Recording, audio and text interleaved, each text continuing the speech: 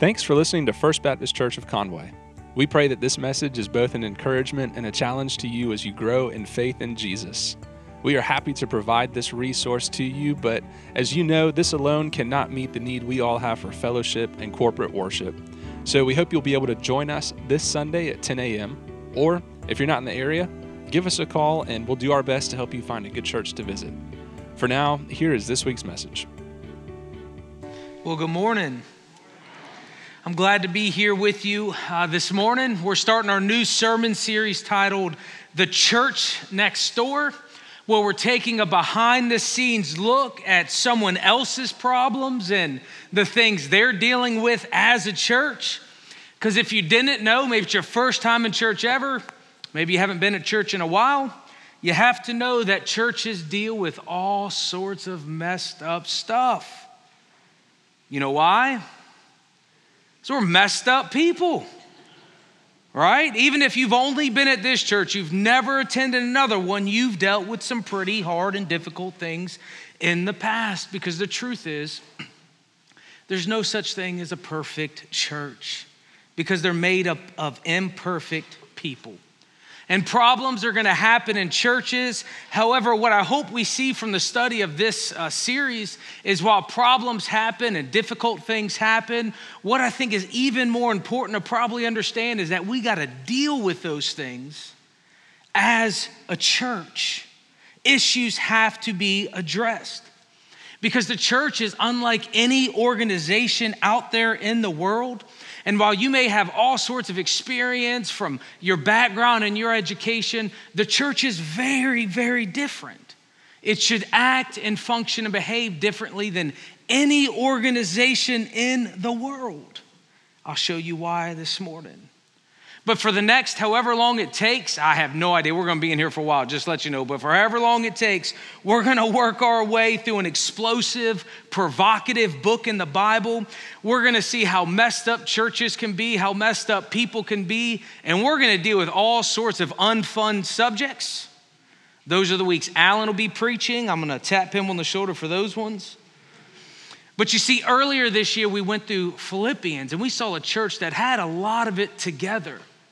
This is like the exact opposite, a church that doesn't have it all together. We're going to be journeying through 1 Corinthians and looking at all the different stuff going on from there. If you have your Bible with you, you can open up. We're going to start in chapter 1, verse 1 this morning. Just to give you a background about Corinth and the time period that we're looking in, they say that Corinth, scholars suggest that Corinth was the New York, LA, and Las Vegas of their time. Like all mixed into one, right? The city was a flourishing in the Greek world, but then Rome came in and squashed it.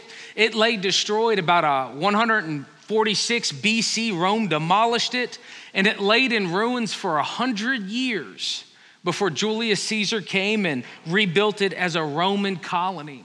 They chose to rebuild it because it's a strategic location for commerce. It's natural defenses, abundant water supplies. It had 2 harbors for trade. And the point we're diving in the history where Paul's writing to this church, this was a newly founded city. And there was like a gold rush happening here, right? People could go and make something of themselves in Corinth. Very similar to the American dream. It wasn't already controlled by the wealthy. You could go and make a name for yourself. And so it was a cultural melting pot of different people, different religions, and all sorts of different practices. In other words, this is the closest thing we're going to find to our American culture 2,000 years ago. And what we find is the same problems they deal with is the same problems we deal with in our society and, in fact, in our churches. Well, maybe not this church, right? How about that church down the road deals with it, right? Is that easier? Them down there deal with it. We got it all together here, right? No, but all of us, right? This is a behind-the-scenes look at what churches go through. And you have to know up front that Paul is very combative in this letter. He isn't pulling any punches. They're dealing with some tough stuff, some hot topic issues, and we're going to work our way through them. But here's kind of a big overview of the things Paul's tackling, and we're going to tackle over the next however long. They have authority issues. They challenge the authority of the Apostle Paul, and churches ignoring the leader that God sends isn't a new thing. It's been happening for a long time. They're divided over their leaders. They're separating into factions. They're divided over spiritual gifts and whose gift is more important. They aren't dealing with blatant sin and sexual morality. In fact, some just think sexual morality isn't a real thing and they can just do whatever they want. They have marriage issues, idolatry issues, order of worship issues, even theological issues concerning the resurrection, which we'll dive in towards the end. But this letter is so explosive and it's so dynamic. And if us as God's people, if we were to grab hold of these things that Paul talks about, if we would dive in and listen to what Paul says about them, well, it could change the dynamic of every local church. That's why, in fact, it's found in God's word, because we believe it's to all people, all of his people. And so we're going to dive in this morning. We're not going to get very far. We're going to go over the introduction, because in this introduction, Paul lays the groundwork for the rest of the letter. And it's very different from his other introductions. The reason we know that is because we got a whole bunch of his letters. And we can see how he writes and how he changes and what he's working through to set the tone for the rest of the book. If you have your Bible with you, 1 Corinthians chapter 1, verse 1. If not, it'll be back here for you to read. It says, this letter is from Paul, chosen by the will of God to be an apostle of Christ Jesus, and from our brother Sosthenes. I think that's how you pronounce it, Sosthenes. So this starts off with just a basic introduction, right? This is from Paul. He's going to explain who he is, but also who they are in the next verse. And remember, this is the Apostle Paul, or Saul. Remember, he wasn't a Jesus follower during the life of Jesus. He actually was throwing people into jail. If you didn't like Christians, you would like Paul, right? Paul didn't like them. He would throw them in jail. He gave his whole life dedicated to getting rid of Christianity. That is until he met Jesus. You can read all about that in Acts chapter 9. But Paul founded this church on his second missionary journey. And it's thought that he wrote this letter on his third missionary journey while he was in Ephesus. They don't know for sure, but that's what they think when they redo his life. And right off the bat, he reminds them who he is. Who's writing this letter? First, he's Paul, of course, but he was chosen, that is called by God for this task. He's reminding them, he's letting them know that, look, this whole idea wasn't his. That God had called him into this leadership position. He was just fine throwing people into jail, not being a Jesus follower. But God spoke to him, God called him, and he brought him into this position. And he emphasized the divine origin by not just saying he was chosen or called, by saying he's chosen by the will of God. They're like, God had his hand in this, that God has set the authority on him. In other words, what he's telling them, and you'll see throughout the letter, that he answers to God, not to them. And he works through all this. He's cutting through the political posturing that people do when you're in leadership. And he's just saying, listen, I'm the apostle. God has sent me. That's what I'm here to do. I started this church. I'm the leader of this thing. And he's pointing to them and saying, by the way, this wasn't my idea. This was God's doing. Like, he called me. He asked me. He sent me to do this job. You see, his vocation as an apostle, that means to be sent out. So he's a sent out. He was sent out to plant churches, to start them, and to lead this gospel movement. And what's amazing about Paul is you'll see throughout the letter, and perhaps you've read it or you've read some of his other stuff, is Paul is very humble, but he's also very confident. And when you put those things together, it can really throw you off if you don't understand what's happening. He's humble because he knows he didn't do this thing, that this was God's idea. But he's also confident in what he does. Why? Because this was God's idea. All right, so he's not being arrogant. He's not being rude. He's just saying, hey, this is what God's asked me to do. I'm chosen by the will of God to be an apostle, so I'm going to do this. But yet he's humble but confident. It's weird mixture. One scholar says he felt both a privilege and an obligation to his vocation. And we see that this other guy's with him. We don't know who it is. We see this name in the book of Acts. It may be that guy. They don't know. But Paul had a companion. Evidently, they knew who this guy was. Starting in verse 2. First, remember verse 1, he lets them know who he is. Now he's going to remind them of who they are. He says, I am writing to God's church in Corinth, to you who have been called by God to be his own holy people. He made you holy by means of Christ Jesus, just as he did for all people everywhere who call on the name of our Lord Jesus Christ, their Lord and ours. This statement is just so packed with stuff to think about. First, he tells them he's writing to whose church? Yeah, Paul doesn't usually say that. He usually writes to the church in a location. But here he's setting the tone saying, folks, this thing is God's church. You see, the word here is ecclesia, and it literally means assembly or gathering, right? You've seen the word before, but it's just a general term back then that meant any assembly, any gathering. It could be social and it could be political.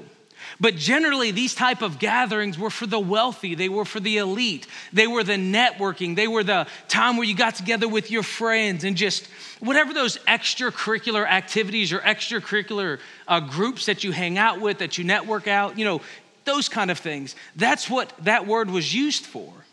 But it was generally just for the rich. Why? Because poor people were working, right? You don't got a lot of time to go hang out if you're hungry, do you? Right? So that's what these kind of gatherings were for: networking, prominence, influence, all of that comes with those extra type of groups. But he addresses them very different. He says, yeah, you're the ecclesia, you're this gathering, but by the way, this is God's gathering. This is God's church.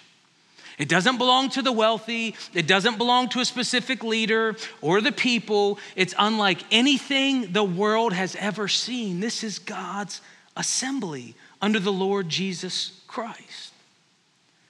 And that's something very important to understand, church. I'm sure we all get this, that this whole thing, this whole idea of being a church was God's idea, which means he sets the agenda. He sets the tone. We aren't here for our purposes, but we are here for his purposes. And while he says, I have this special calling as an apostle, this is what God chose me to do, he reminds them that while he has a specific leadership aspect, he says, but guys, you've been called to do some other things. He says, you've been called to be his holy people. It's not just that he's called, they are called too, but they're called to this holiness. Not everyone's called to an office of an apostle or a pastor or something like that, but all Christians everywhere are called to be these set apart people, ones designed for God's special work. It's kind of just like at a dinner party when you go to sit down and you have 5 different forks and spoons or knives, wherever they're functioned. I don't know what any of them do. I'm just letting you know. Do y'all know what the forks and spoons do with those things? Okay, I don't. But evidently all of them have their own special purpose, their own special function. They all play a unique role in that dinner. In the same way, the same type of thing, we all have been set apart as like God's special utensils to be used for his purposes and his work. That's what this set apart thing means. But why were we set apart? Because we were awesome? No, that's what holy means, set apart, right? No. Because of what Jesus has done.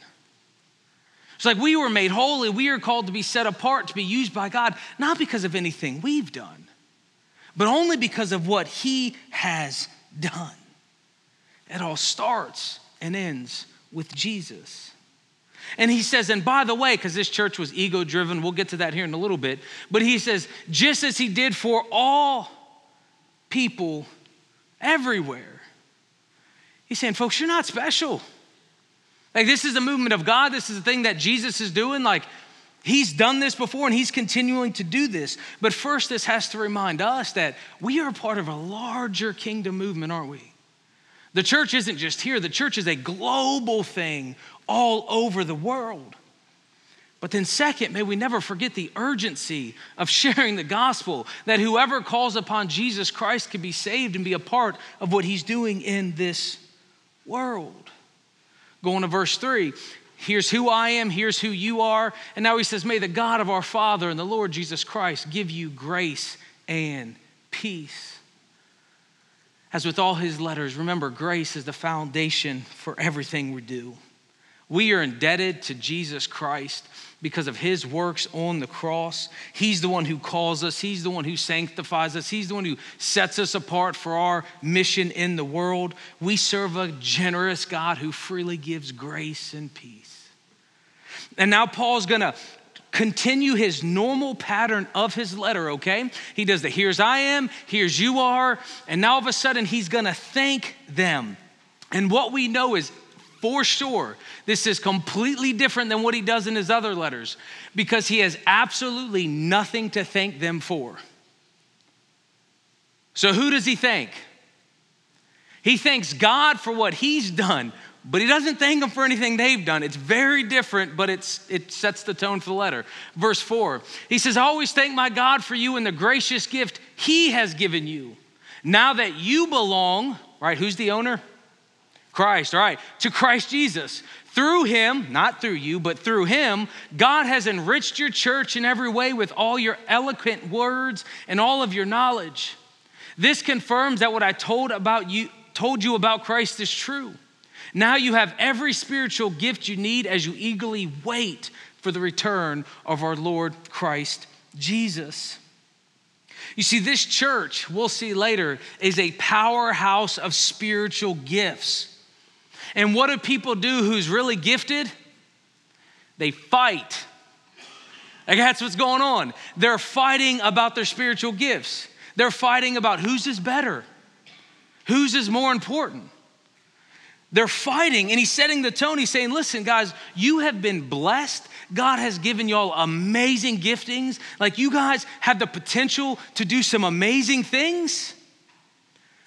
But your inflated ego is causing you to fight, to not get along. And he reminds them, hey, these gifts weren't something that you've done. It's what Christ has done. It's what he has done in your life. And so what he's doing off the bat, he's putting their ego in check.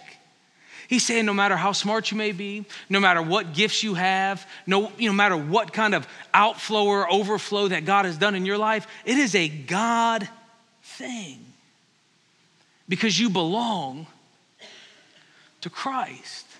And that's that thing in Christ. When we studied Ephesians, we saw Paul keep talking about it, which means what's true of Christ is now true of us. We are in Christ Jesus. And that's what he's talking about, this dynamic relationship. And he says, here's what he's gonna do, verse 8. He says, and he will keep you strong to the end so that you'll be free from all blame on the day when our Lord Christ Jesus returns. And here's what's so amazing about this, folks. This church is pretty messed up. But Paul says, you're still God's people. Like God's strength is going to see you through. Like because of Jesus Christ, not because of you, God is still, because of Jesus Christ, going to declare you not guilty when you stand before him. And folks, that has to comfort us. That even messed up people are going to get in. Even messed up people are going to be declared not guilty, not because of what we've done, but because of what Jesus has done.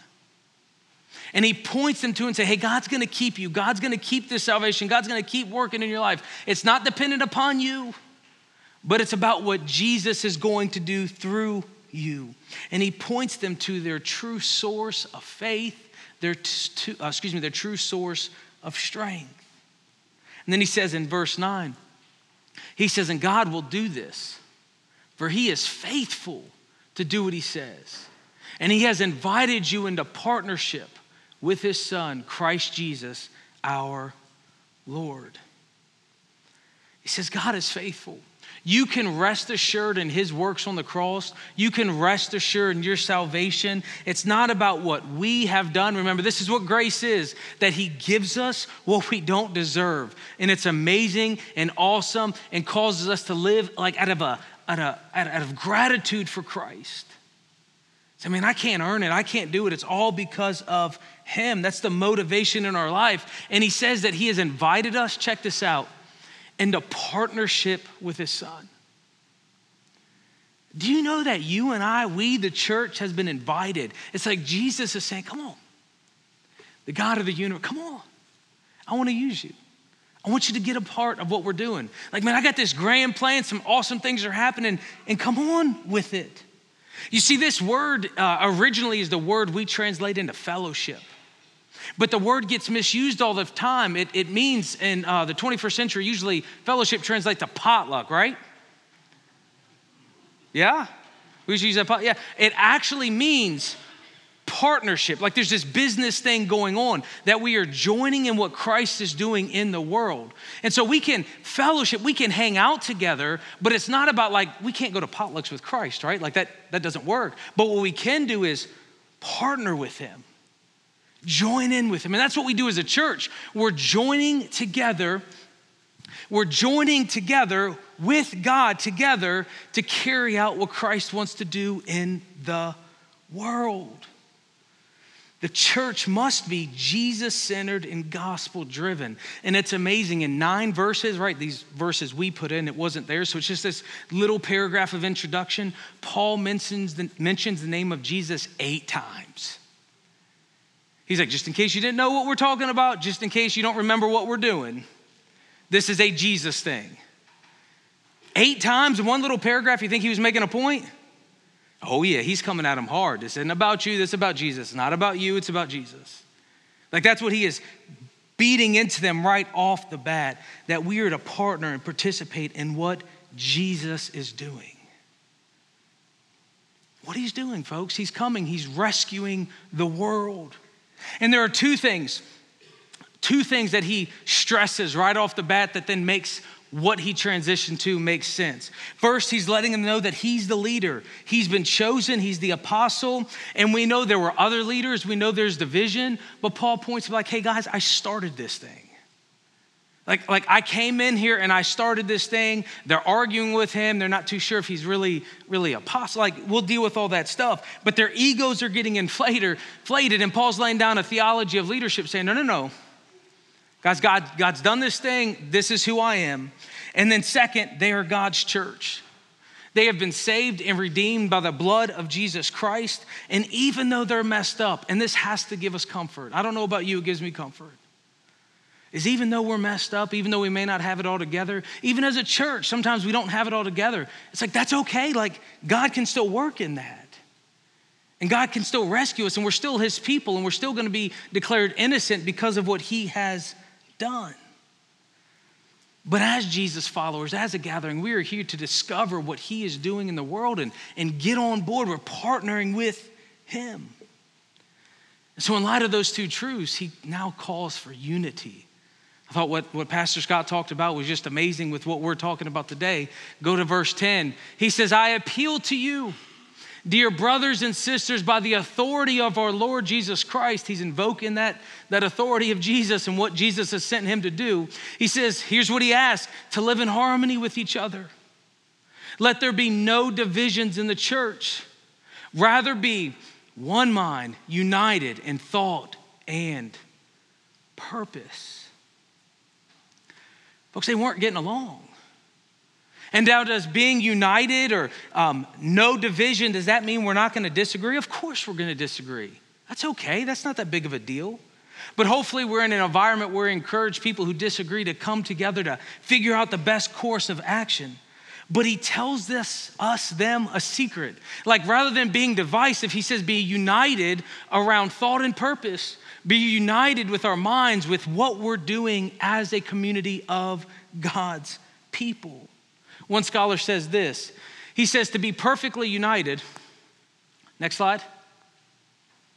He says to be perfectly united does not mean Paul required everyone to be exactly the same. Instead, he wanted them to set aside their arguments and focus on what truly mattered. Jesus Christ as Lord and their mission to take the light of the gospel into a dark world. The internal divisions would only cause strife and hinder the gospel, as well as make the church look ridiculous to those outside.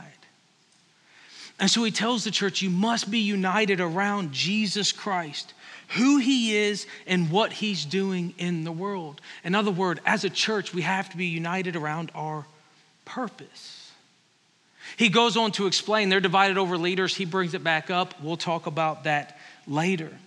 But what's clear that Paul is stressing the urgency for them and perhaps us here today is we have to, as a church, as people, realign our priorities around God and what he is doing in the world. It's easy to forget what a church is supposed to be about. I mean, they did. And Paul's reminding them about it. It's easy to get focused on things that don't really matter. But Paul's saying, guys, remember why we're here. Remember what you're doing. He says, this is God's church. It's his. The whole thing was his idea. He sets the priority. He sets the additions. This is what it means. He says to set aside the traditions, to set aside the preferences, to set aside egos, to set aside whatever else you need to set aside to be the people that God has called you to be. And over the years, we've been working through this as a church, haven't we? I've been here, if you didn't know, at the end of this month will be 4 years. Time has flown, hasn't it? 4 years. And we've worked through so many things as a church. What we've worked through is normal. Churches all over the world are working through it, and we're continuing to do it, but I am so proud of what our church has worked through. Our church decided they didn't want to be an irrelevant social club, that we wanted to be a gospel-centered, Bible-based church, reaching people for Christ. Like, that's the things we talked about. And it's exciting and amazing to see how our church has evolved. I'm proud of how united we've become. I mean, just think about it. We have united around music. It wasn't that long ago we had 2 separate services, didn't we? 2 separate music. Y'all went here, we went here. But now we're united around music, one service. We're united around the fact that we don't care what you wear to church anymore. You should have chuckled a little bit. You shouldn't take that so serious. But I haven't heard about clothing in forever. Do you know what I think helped? You want to know the truth? Y'all sitting in your pajamas watching it during COVID. Y'all were like, you know what? Maybe it's not that big of a deal anymore. I don't know. I kind of like this comfiness. Like, I kind of get it now. But we don't fuss about things like that. We just ask that you wear clothes. That's all we ask. We are united around reaching people and reaching the next generation. The elementary age used to sit in service with us. And I was like, look, my wife's not going to come to church if we do that kind of stuff, folks. We got to get them out of here. Right? So what the church decided to do is some of the best environments, we have a youth house now in this entire section upstairs, the best environments of the church all got turned over to the next generation. And that's an amazing thing to see. We're united around our mission, that we're here to make and mature followers of Jesus. And we've seen you guys go through the growth track classes to really get a grip on what the church is supposed to be doing. So many of you have went through the intentional discipleship programs and have a grip on your faith and realize, like, man, Jesus was pretty clear about what we're supposed to be doing. It's like, yeah, I'm just excited to see so many of you talk to me about how God is growing your faith in this season. And more recently, through a lot of hard work, the deacons and the staff, we've come together and we're now united. It's taken us a couple of years to work through this, but we're united around the strategy as a church. In other words, if we are here, our mission is to make and mature disciples, then we got to be honest about, well, what does that mean we do? How do we actually accomplish those things? And at our last deacons meeting, the staff has been working, the deacons met, and we unanimously agreed that we have our strategy statement. And you're like, Brian, this is horrible and boring. No, this is important. Because this is gonna direct everything else we do. It's gonna be that filter that says, hey, are we doing these things in our ministries? And here's what we have agreed upon. It says we exist to make and mature disciples of Jesus Christ. And here's what we're gonna do. We accomplish this by bringing people to Jesus and membership into his family, develop them into Christ-like maturity, equip them for their ministry in the church and their mission in the world in order to glorify God's name. Like, that's what we want to do. And by the way, we completely borrowed this from another church or stole it, however you want to look at that. I look at it, borrow it. We did not come up with this, but we said, you know what? This fits who we are as a church perfectly. This explains what we went through our strategic planning, the things we want to accomplish, because we believe this is God's church. And so what we want to do is basically, if you just want to come and sit down, this isn't the church for you. We want you to get involved. We want you to be used by God in an amazing way. We want you to experience the life-transforming power of Jesus Christ. We want you to help other people experience that too. Like, we actually believe in what we're doing. But here's what this tells us is we want to bring people to Jesus. In other words, we want to make sure we have environments where people want to invite their friends and family to church. We want people to feel comfortable and welcomed when we walk in the door. And I think we got some great greeters who do that. Some great people, but we want to make sure that we're not just thinking about, is the insider comfortable? But we want to make sure that we're thinking about the guest who may show up. How are they feeling? What are they seeing? What are they smelling? What does it look like to them? In other words, we want to make sure that when you bring your friends and family, you're not apologizing all the way to lunch.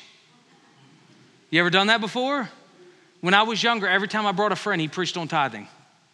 It was like almost every time I was like, I don't know what this is about. Every time a friend comes, they want to talk about tithing.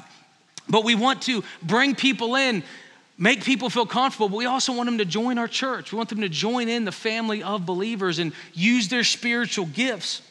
And what we want to do as a staff, we're going to focus on developing people, developing them for Christ-like maturity, and we want to equip them for their ministry in the church and their mission in the world. In other words, we want to be pouring our lives into you, helping you discover what God's called you to do, helping you live that out in your sphere of influence. And when you leave the church and you go to work or you hang out with your grandkids or whatever else you got going on, you are sharing and showing Jesus Christ. Like, we are actually giving you practical, applicable things to deal with everyday life, to be a Jesus follower, all for whose glory? Yeah, all for God's glory. That's what we're saying we think it looks like. And we're pretty excited about this. This is where we're headed.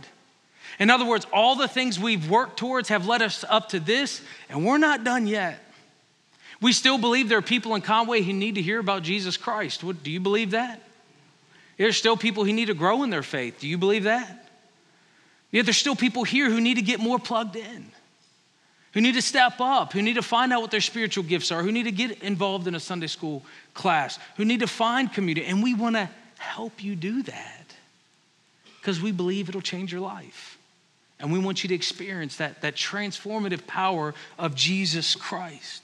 And so as a church, we're going to rally around this. We're going to plan this. Our deacons are going to be hard at work at planning and thinking of ministries. And here in a few months, we're going to be doing rally cries, asking you to get involved. And I know that when I ask y'all to get involved, you guys step up like crazy.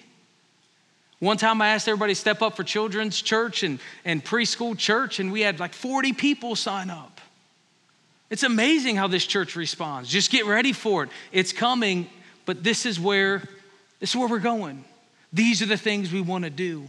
And I ask you to join us. So at the end of your life, when you stand before Christ, my life goal, and I hope it's yours too, is I simply want to stand before him and hear, well done, my good and faithful servant. Will you pray with me? Heavenly Father, we come to you this morning in the name of our Lord Jesus Christ. We thank you for your word. We thank you that we're able to have this letter from Paul writing to this church who had a lot of problems. They were dealing with some really tough things. We're so thankful how your word still speaks to us all these years later. We thank you so much for our salvation found in Christ. And though at times we can be messed up and not have it all together, but we know that you're going to keep us until the end. Father, we lift up our church and we ask you to lead, guide, and direct all that we do. Father, help us stay on mission. Help us reach the last, the least, and lost with the gospel message. And Father, we ask that you use us corporately and individually in a mighty way for your glory. Father, we're listening. We want to be used by you, and we want to help other people know you. Father, not by our power, but by the power of your Spirit. So we ask you for that. In the precious name of Jesus, we pray.